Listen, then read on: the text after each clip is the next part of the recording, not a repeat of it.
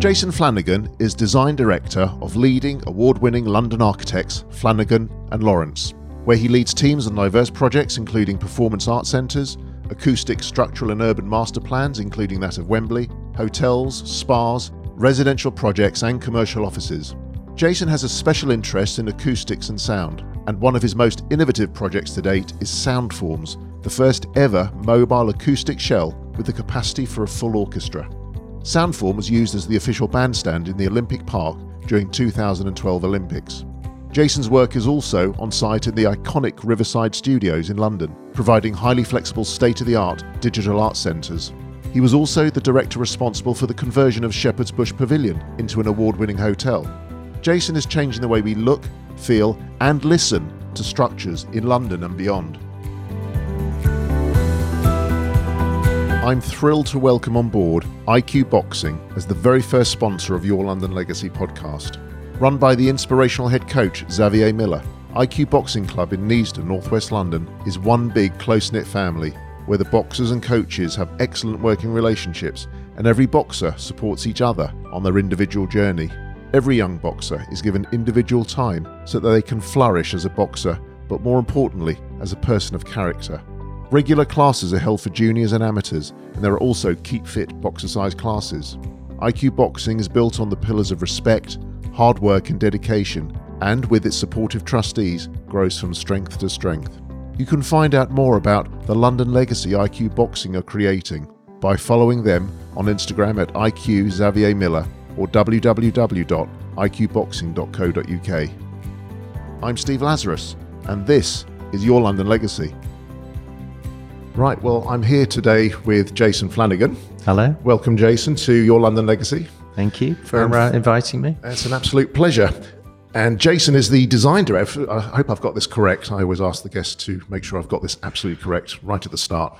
The design director of Flanagan Lawrence. That is correct. That is what I am. A firm of architects. Yep. You call yourself a special type of firm of architects? You niche down into a particular area, or?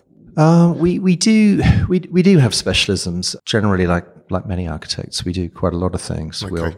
We'll design all sorts of buildings, from everything from a master plan to the buildings itself, their interiors, bits of furniture. We're a jack of all trades. So we'll come down and talk about some of the projects, some of the wonderful projects you've have worked on and are presently working on, both within London. We'll focus predominantly on London, I guess, because this is a London-based podcast, but also some of the projects perhaps that are, interestingly, some mobile units, buildings that we'll talk about, perhaps, with an acoustic flavour. You know, we'll talk a little bit about your history and your interest in buildings and acoustics as well, because it's a fascinating topic. But to start off, we're in your offices, in your building, which is in, I think we said it's Royal Oak, but Royal Oak doesn't actually exist as a place apart from an underground station. We're in Bayswater. Which is Bayswater. We're next door to Royal Oak Tube Station, and we're in what once was the ticket printing works for Paddington Station, which is a lovely building, one of the earliest concrete frames, and it quite literally is at the end of platform 1 of Paddington Station. And I think you can pretty much see it from the window where we're sitting. And that's where our studio is. Fantastic. Well, I think say studio is probably doing it a disservice. It's a bit more than just a studio. It's a wonderful, wonderful building. Did you work out what the age was? The age of the building? No, I'm still thinking. Concrete structure. Concrete structure. So we're sitting in one of the meeting rooms. Nice, bright room, glass partitions here. A bit warm, perhaps. I don't know. Maybe it's me with my cardigan on, but it's the weather. But it's got a nice reverberance to it. It is. Yes, indeed. So you're one of the two directors of this practice. That's right. There's myself and David Lawrence. And we run the practice. And there's about 45 people here working the practice. Still beavering away downstairs when I arrived earlier this evening. And interior designers too. So excellent. So you're obviously running a very successful practice here. You're involved in some very significant projects. When do you think, casting your mind back, when do you think you first became interested in building and design and architecture? Or can you remember a specific time in your life or even your childhood, perhaps? It really goes back to when I was doing some research into a project. I think it was back in what we used to call O-levels day. No, I recall. Many people won't recall. Now GCSEs, but it was that. And I was I think the project we'd been given was something to do with building a model, and I started to get interested in houses, and particularly, quite famous houses, amazing houses by Frank Lloyd Wright and Mies van der Rohe, and that really switched me on to architecture. So it was going to the library and digging out books and trying to build little models of Falling Water by Frank Lloyd Wright, which is not an easy thing to do. No. Didn't come out particularly well, but then decided to go and study architecture, and that was how I came to London. I came to London to study here at the University. So you weren't born and brought up in London? No. So I came down in the mid-'80s to the Bartlett at University College London, and then did my first degree, worked, and then went to the Royal College of Art, came out, and then started working for Foster & Partners. So that's a big name in architecture, obviously. Which is a wonderful experience. Sure. Great education. So what do you think it was as a kid that sort of grabbed your interest in building and structure? Kind of later on, my father was an electrical engineer, but I actually think he would have been a great architect. He's got a very spatial brain, very good three-dimensionally, very good at making things. And I think there are strands of that come through. He was always making something.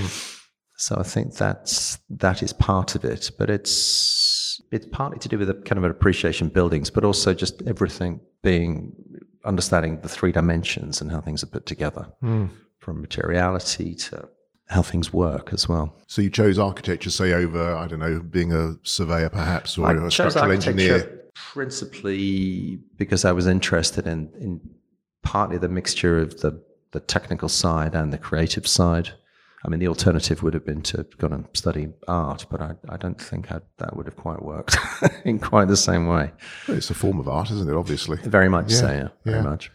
And what is interesting is that you've now sort of combined not just art, but also, as people consider architecture as a structure, but you've got an audible element to what you do here as well. Yeah, well, one of the things that became very interesting to me during the degree I did at the Bartlett was sound and working on projects with acoustics. One of the later projects that we did, I think it was in our third year, was the first time I got the opportunity to design a theatre for a drama school on the South Bank, on the Cut, near just down the road from the old Vic. And the young Vic was the site that was chosen. And we also had the ability to go in and kind of do experiments. They had a anechoic chamber, which is a remarkable space if you ever get the opportunity to go inside one, which is a completely reverberance-free space. So when you go into these and you're on your own, they are so silent that all you can hear is the inner workings of your own body. You can kind of hear, the blood pumping around you. Oh, wow.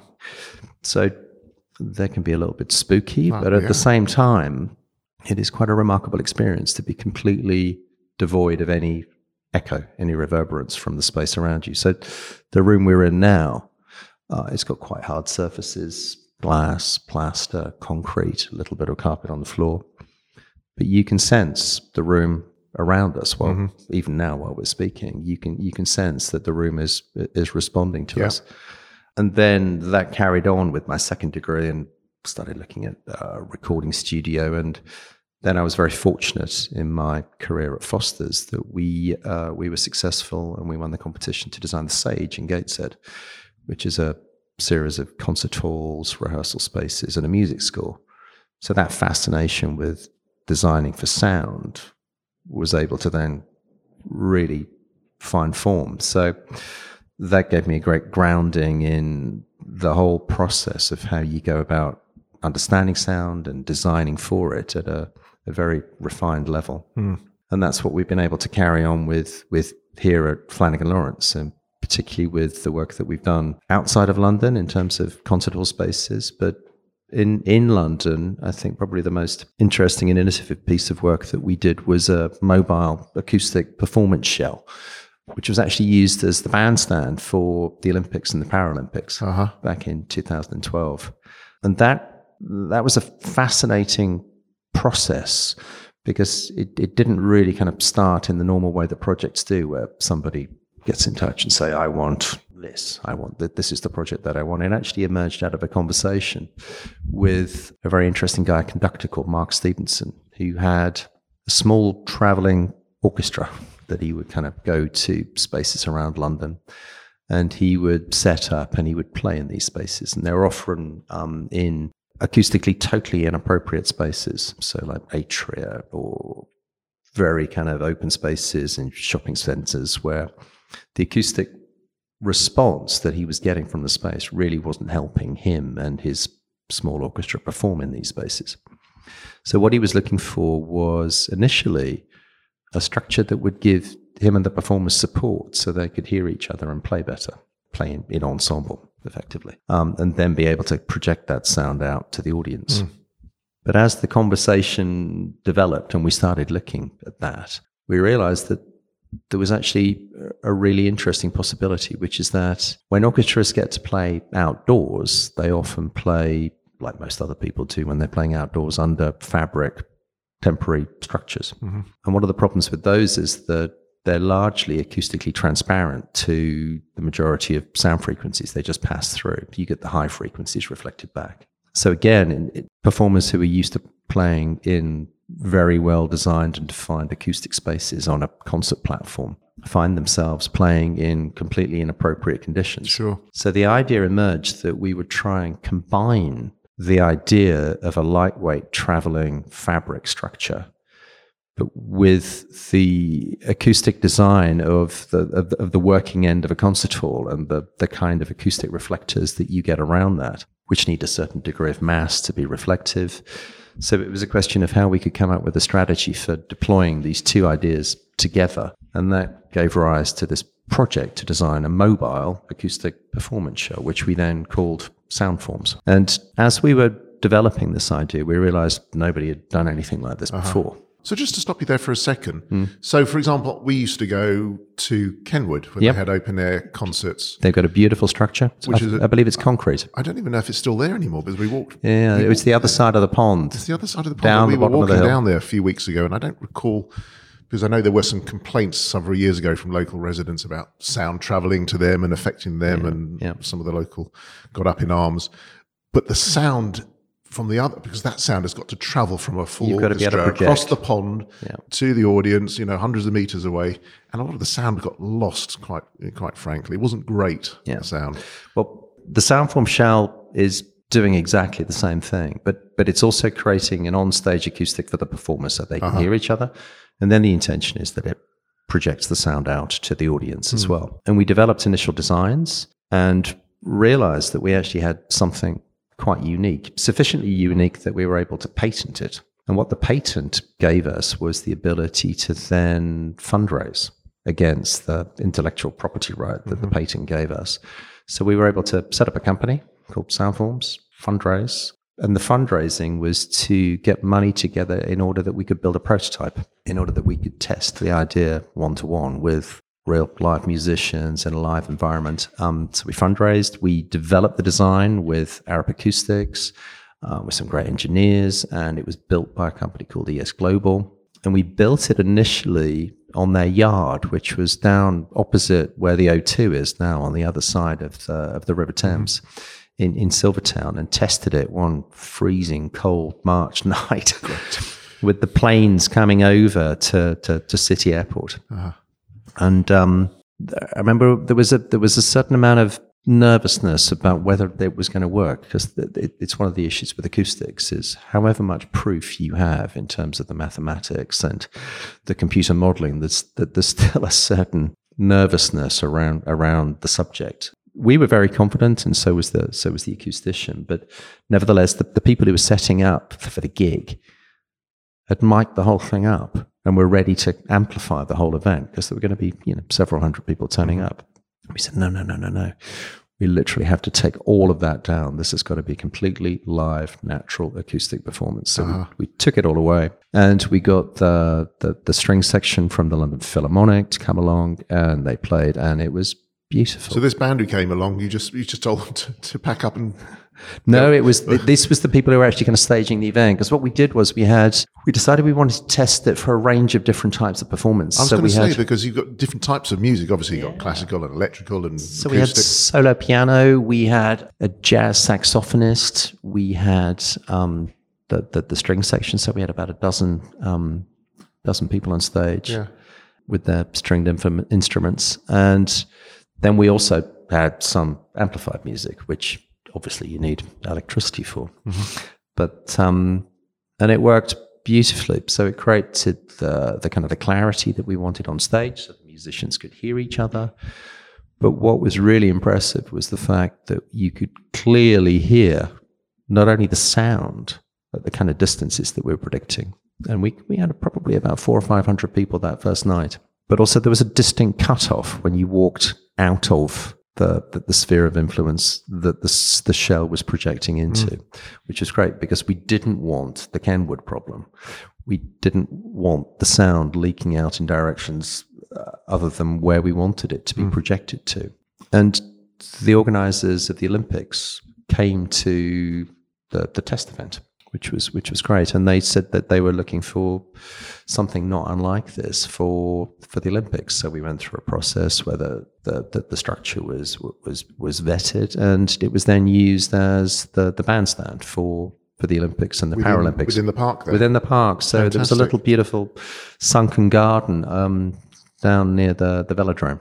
And the structure was re-erected because it's mobile. And it's quite an interesting structure in itself. The acoustics are all created by a very simple series of curved plywood panels, which gives them a rigidity and a strength to reflect the sound waves back. But the structure itself, because it has to be mobile, is incredibly lightweight. So it's an aluminium frame, and the whole thing is pivoted around a series of joints that so it lifts up like a pram lid, and it drags up a fabric roof that wraps around the whole structure. It's like a pod. It's like a shell.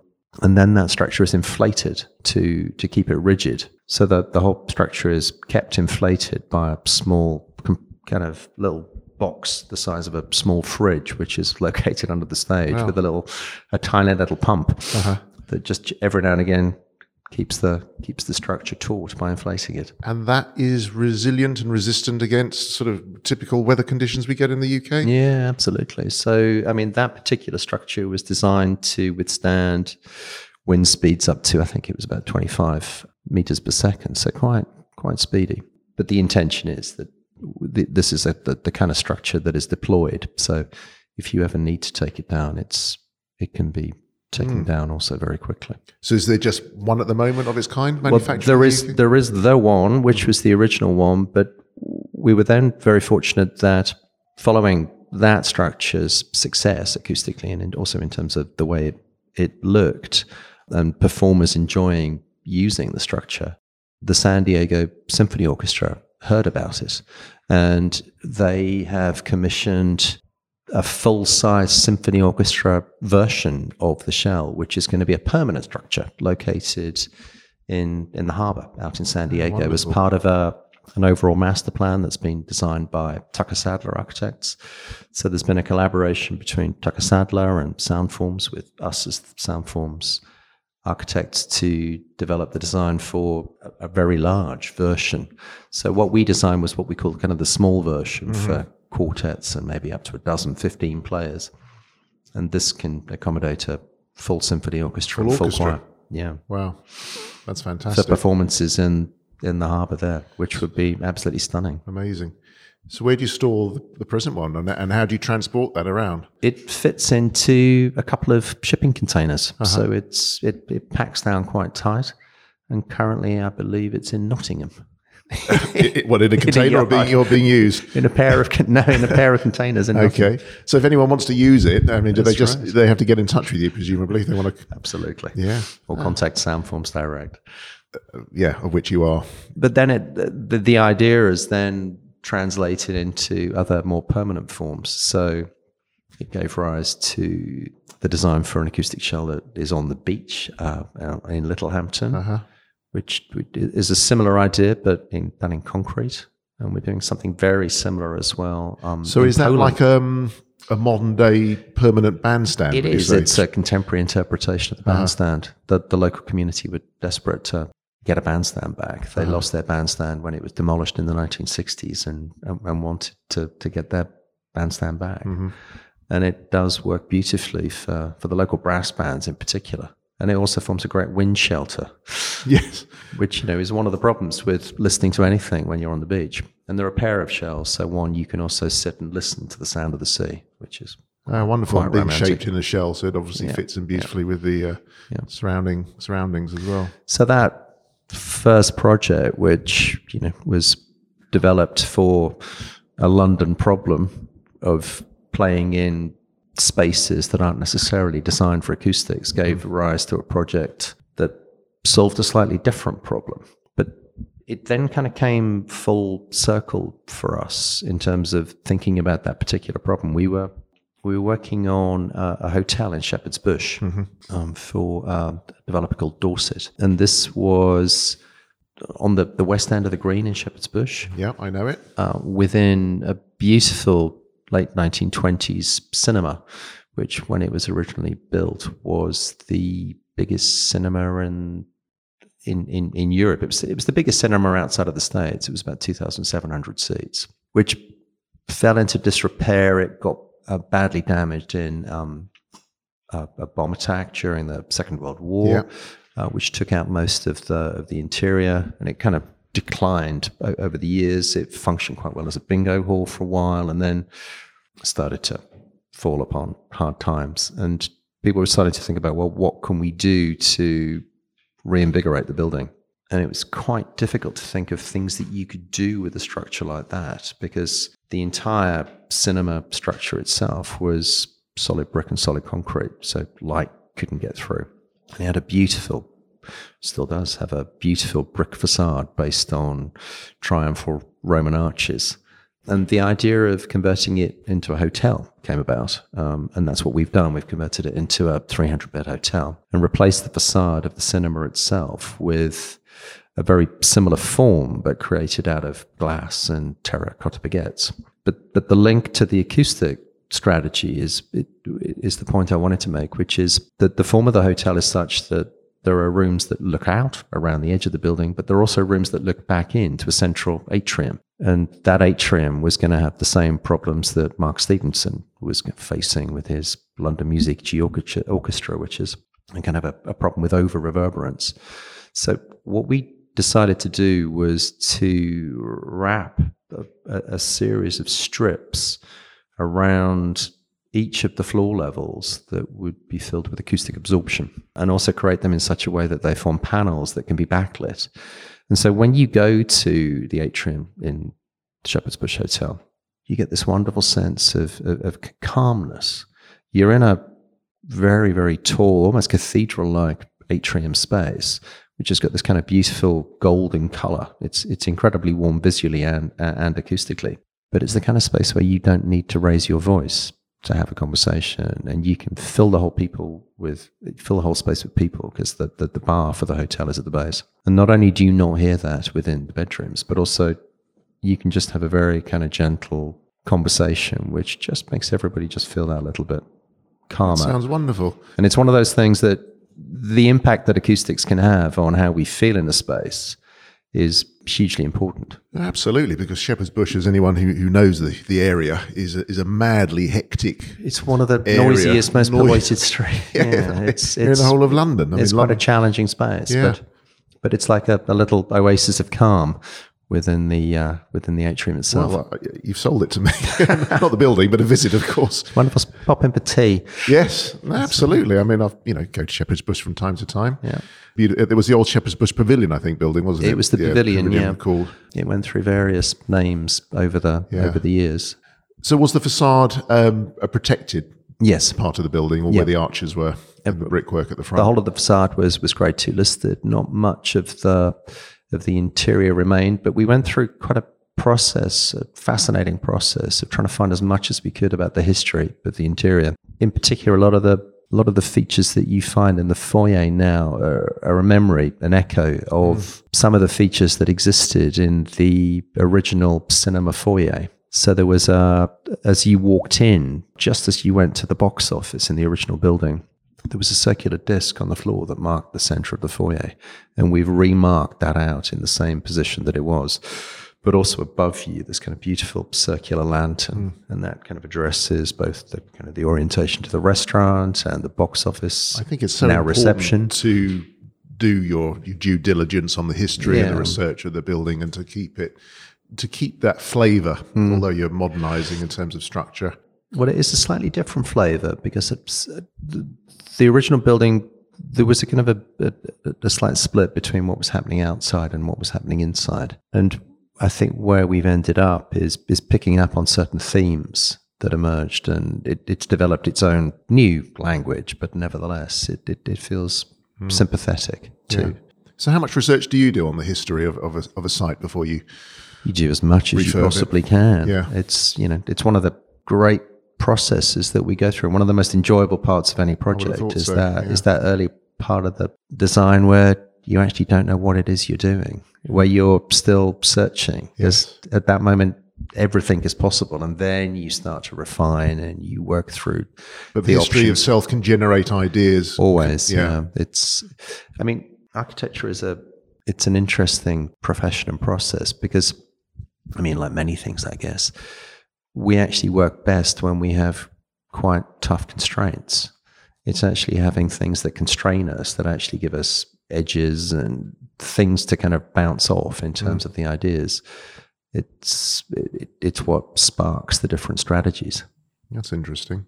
Talking of doing research and history and including historical features or flavours within a new structure, I'm a big Tottenham Hotspur fan, so you'll probably be familiar with or aware of, if nothing else, the new development, the new football ground at White Hart Lane, still currently called the White Hart Lane Stadium, I think, until they sponsor the name somewhere. It becomes the Emirates or something horrible. I haven't been there yet, the new stadium. Are you a football I'm a Chelsea fan. Chelsea, well, yeah, okay, well, I'm sure I'll pass it across next season, not this year. But that, apart from being well over budget and well behind schedule, it is a wonderful, because I'm a season ticket holder for my sins, because they're very expensive, Daniel Levy, if you're listening. But when you go in, as a Spurs fan who's been there with my father and my grandfather before him, to see all the lovely touches that they've used to bring over White Hart Lane into the current building is just wonderful. From using some of the aggregate from the old site, which they've got on the new floor, and some of the old pictures and wall art and stuff, it's really lovely. But there's an interesting thing which I'm sure you'll be interested in, which is the acoustic design of the stadium as well. Because one of the things they always said was they wanted to make sure that you got the sound wasn't lost. And obviously they built this 17,500 seater stand, for the home fans behind the goal. And it is just unbelievable. Yeah, I've not heard anything like that before. And I don't know.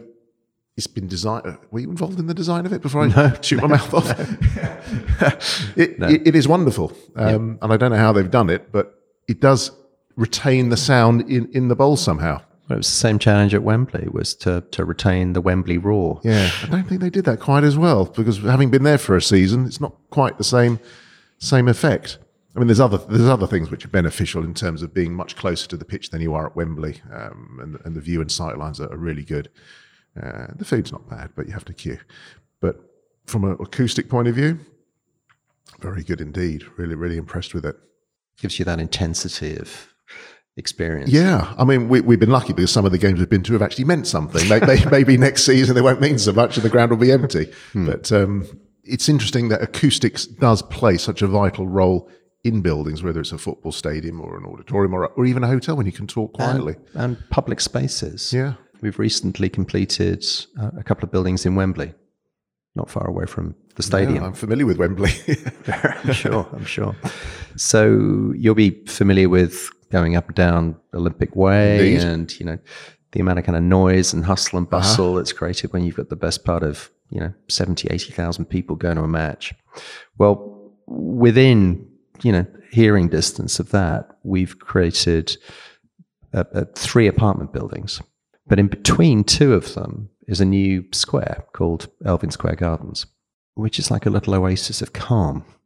And it's interesting that because it's pretty much surrounded it's surrounded at the moment on 3 sides, and eventually it will have a 4th side. And the size of the square is about 1 acre. So it's like a typical urban London square. But you can find yourself within that space. And because there's not much traffic actually moves through that space, you just hear little glimpses of what's happening around you.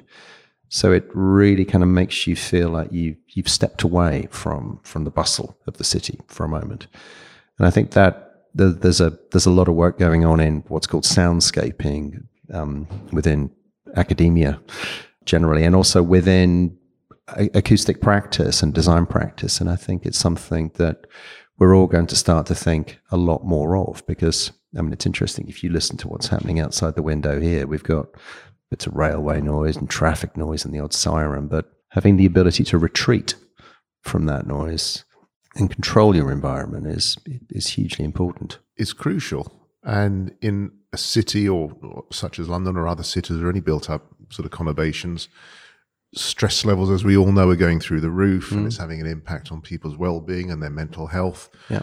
And reasserting, if you like, nature and getting back to nature and spaces that are quiet and the sounds of nature are so crucial. Yeah. So even having a little oasis within, if anyone's been to Wembley recently, they've seen a huge amount of building work that's going on there. Well, I mean, one of the next pieces that will be built, we've been working on the master plan for the eastern side of the site where the old coach and car park used to be, which is going to be replaced by a new park. There's going to be lots of apartments built around that, but that will have, again, that sense of calm, that retreat from the city, a place where you can go and really relax. But at the same time, because it's Wembley, it's going to be created with a good area of green lawn, so you can also go and have a kickabout. So it can be a bit noisy when it wants to be, but also very quiet. And I think having those different kinds of spaces in the city and thinking about how they sound is as important as how they look. Yeah, absolutely. It sounds good. I look forward to that being. When's that due for completion, or is that still on? Well, the first part is on site now, so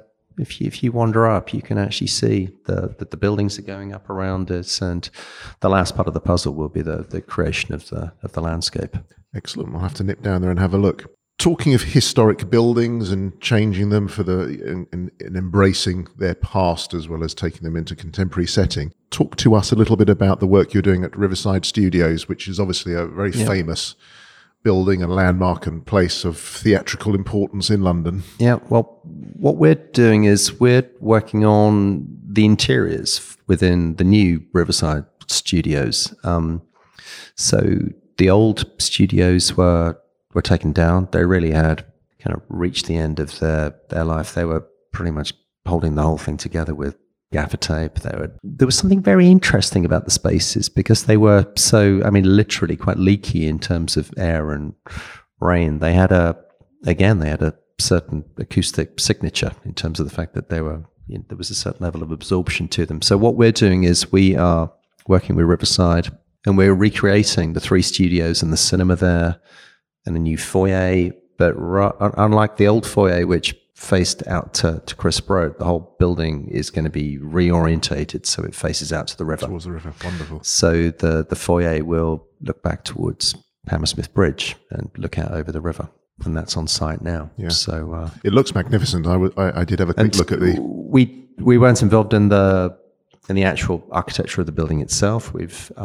So all of the apartments above were by different architects. So we're literally working on the interiors of the studios for Riverside, which sit at the base of the building. Because for those of you who aren't aware, I mean, the Riverside Studios used to house shows such as Hancock's Half Hour and Doctor Who and Blue Peter and those sort of programs. And then I think there was a period when I don't know, did it fall into disuse or disrepair or just it carried on. I think the BBC took BBC used it for a while, and in its original use, the building was a series of warehouses, and they used to manufacture ductwork. That's right, yeah. In its first incarnation, so that kind of slightly industrial feel that the building has had, we're retaining that feel to the internal architecture. Mm-hmm. And then The Apprentice, I think, can go back there afterwards. That's right. Because I think they used to film the You're Fired program there. And I think you're also connecting up the building to, is it, what's the bridge there? Is it Hammersmith Bridge? Is the nearest bridge? You can walk along the riverside on the footpath towards Hammersmith Bridge from there, yeah. Which, of course, is where the Daleks invaded Earth. Absolutely. Absolutely. We all know that. And when's that planned for completion? How's that coming on? Well, it's on site now, so watch this space.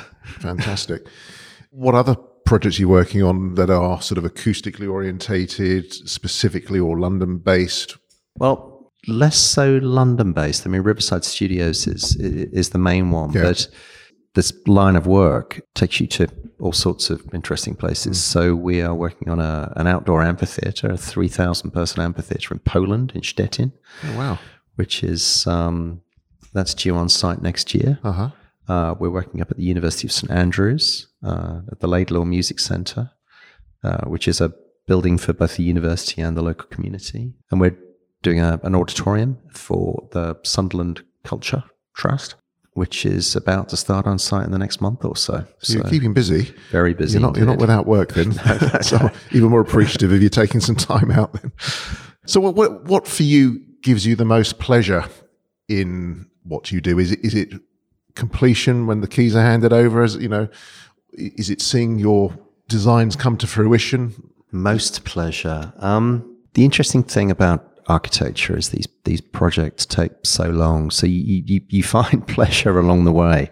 So at every phase, that there is always pleasure. You know, realizing that the idea, the diagram for the building works is always a fantastic moment, and then when you visualize it and everybody gets excited about the way the building looks, that's what about the moment fabulous. When it doesn't quite work in the plan? Then you keep working, and architecture is a hugely collaborative process. So, you know, we and the engineers and the client will all work together to solve problems. But one of the most interesting things that can happen with a building, especially given the work we do with acoustics, is when you can listen to a building before you've built it. So it's the same experience as a computer visualization. So you can get these quite photorealistic images. But literally now there are sound labs that our acoustics consultants like Arab Acoustics have, where you can go and listen to your building before it's been built, and you can listen to it with the kind of acoustic that you've designed the space to have. Spooky before it's been built. Spooky, but wonderful, because then you can also tune it. Yeah. I mean, I shouldn't be surprised when you do all these 3D sort of virtual walkthroughs, and it's the same so you're actually walking through it before you can walk through it, but you can also listen to it. Yeah. And you know, there was a moment at the end of we built a hall in Cardiff, the Doris Dowdsker Hall, for the Royal Welsh College of Music and Drama, and we were able to listen to the room. That was the first room I was able to listen to before we'd actually built it, which was an amazing moment. And then when you see the final building finished, that's always fantastic. But they often take a while to kind of grow into buildings, and you know, as clients learn how to use them. It must be wonderful seeing your plans come to fruition, come to reality. It must be a wonderful feeling for you and the whole team. And the team, absolutely. Because it's, you know, there's how do you celebrate? Mass ownership. Do you have a big party at the end? There's usually a party, of some sort, fantastic, or a series of them, ongoing, or events. I mean, the great thing about the acoustic projects is you have performances. You get front row seats for all the events. Well, that's the interesting thing. Where should you sit? So, for example, the concert hall we designed in Cardiff, and it's the same with most recital halls and concert halls. You don't want to sit too close to the stage, because then you only get the direct sound of the orchestra. You want to sit a little bit further back, so you get a blended sound from the room. Okay. So I need some advice from you then, because tomorrow night we've got tickets to go to see Vivaldi's Four Seasons at St Martin's in the Field. Okay. Candlelight. A venue I've never been to before. Two-thirds of the way back. Two-thirds of the way back. Perfect. I think we're in row Q, so that should cover it. How do you see architecture and building form going forward, taking shape going forward? What are the new trends and developments you think we need to look at? I think the thing that's had the most impact recently, I mean, there have been two things. On the one hand, you've got the impact of the computer and everything that can do for us. doing more with less, but also the levels of complexity it can introduce into design processes. But also at the same time, it can make things much simpler in terms of repetition. But actually, one of the things that's had the biggest impact recently is the whole issue of cost and the recession, and then Brexit, and the impact of having to do much more with less. Yeah. So frugality, in a way. And that's no bad thing. Well, that goes back to your issue of constraint, I suppose. Constraints are no bad thing. Yeah. So how you can work with a tight budget and still achieve a building that's elegant, beautiful, will last for a long time, that's a fascinating challenge. Yeah. Well, it's been fascinating talking to you.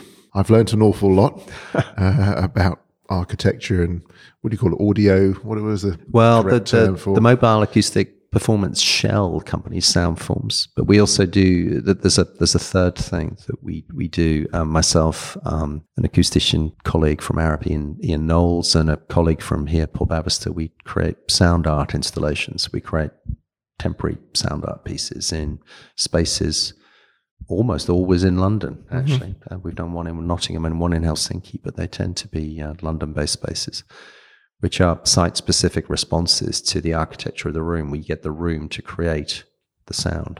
And is there one project on the go presently, or one? There's one that we're thinking about, but there's nothing you can go and listen to right at this moment. Well, be sure to tell us as soon as that's. Check out the Audio Sense website. We will indeed. Okay. Well, we're at that time of the conversation with my guest today, Jason Flanagan, where I'm going to ask Jason to tell us one or two places that Jason loves, recommends, maybe secret places that we're not totally familiar with. I've got a feeling one of them might be acoustic related. So what do you suggest, Jason? Well, thinking acoustically for a second, one of the great places in London, and maybe it's not that well known as a great place to actually go and listen to music, is Fairfield Halls in Croydon, which has got probably the best acoustic for listening to symphonic music in the city. Why is that? Obviously the design, but why was that designed differently from other? It was interesting. I mean, it was designed by the same acoustician who designed the Royal Festival Hall. And one of the challenges the Royal Festival Hall has is it's actually too big. Right. If you compare it with a lot of the truly great concert halls, symphonic concert halls around the world, they tend to be 2,000 seats or less. So there's a question of occupation and size, but very much what they learned was about the proportions and the geometry and the arrangement of the room. And Fairfield Halls does that very well. Perfect. And your second place, I believe you've got another one too. Well, even the second place has got a relationship with sound and listening, which is if you go to the Thames foreshore at low tide, and if you do, be very careful to check the tide timetables. It's an incredibly peaceful place to be within the city, because suddenly you're dropped down from street level, which is above you, which cuts out a lot of the noise of crowds and traffic, and it's an incredibly peaceful place to kind of wander along the foreshore. You still can see the city, but it sounds entirely different. It's a remarkable place. Well, that's certainly a novel place. I mean, we've spoken about on the show before mudlarking, more than one character. In fact, Jason Sandy, who put me in touch with you, is one of our big mudlarkers. So just to go down onto the foreshore and just spend some time, some quiet time listening and looking is a wonderful experience. Yeah. Even on the kind of the beach-like spaces on the South Bank near the Tate, it's really beautiful. Great. Well, again, thank you very much for your time, because I know you're a busy man with all these projects on the go. Keep up the great work. Where can people find out more about you and what you do and what your company's up to? The Flanagan Lawrence website is that's the best place. So what's that? www.flanaganlawrence.com. And they want to get in touch with you, they can find all the contact details on there. Absolutely. Yeah. Any social media for you at all? You're not into There's Instagram and tweeting and all sorts of things. All that sort of stuff. Okay. Perfect. Jason, thank you very much again. Look forward to stepping inside one of your buildings or listening to some of the audio that comes from them. Brilliant. Thank you. Every week here at Your London Legacy, we bring straight to your device a new and fascinating guest with a wonderful London-based story. We hope you enjoy listening to their timeless stories as much as we enjoy creating them for you. If so, the best way to show your appreciation is to subscribe to the show. Simply go to www.yourlondonlegacy.com and pop your name and email in the box where shown. That way, you'll never miss another episode. Thank you for your support.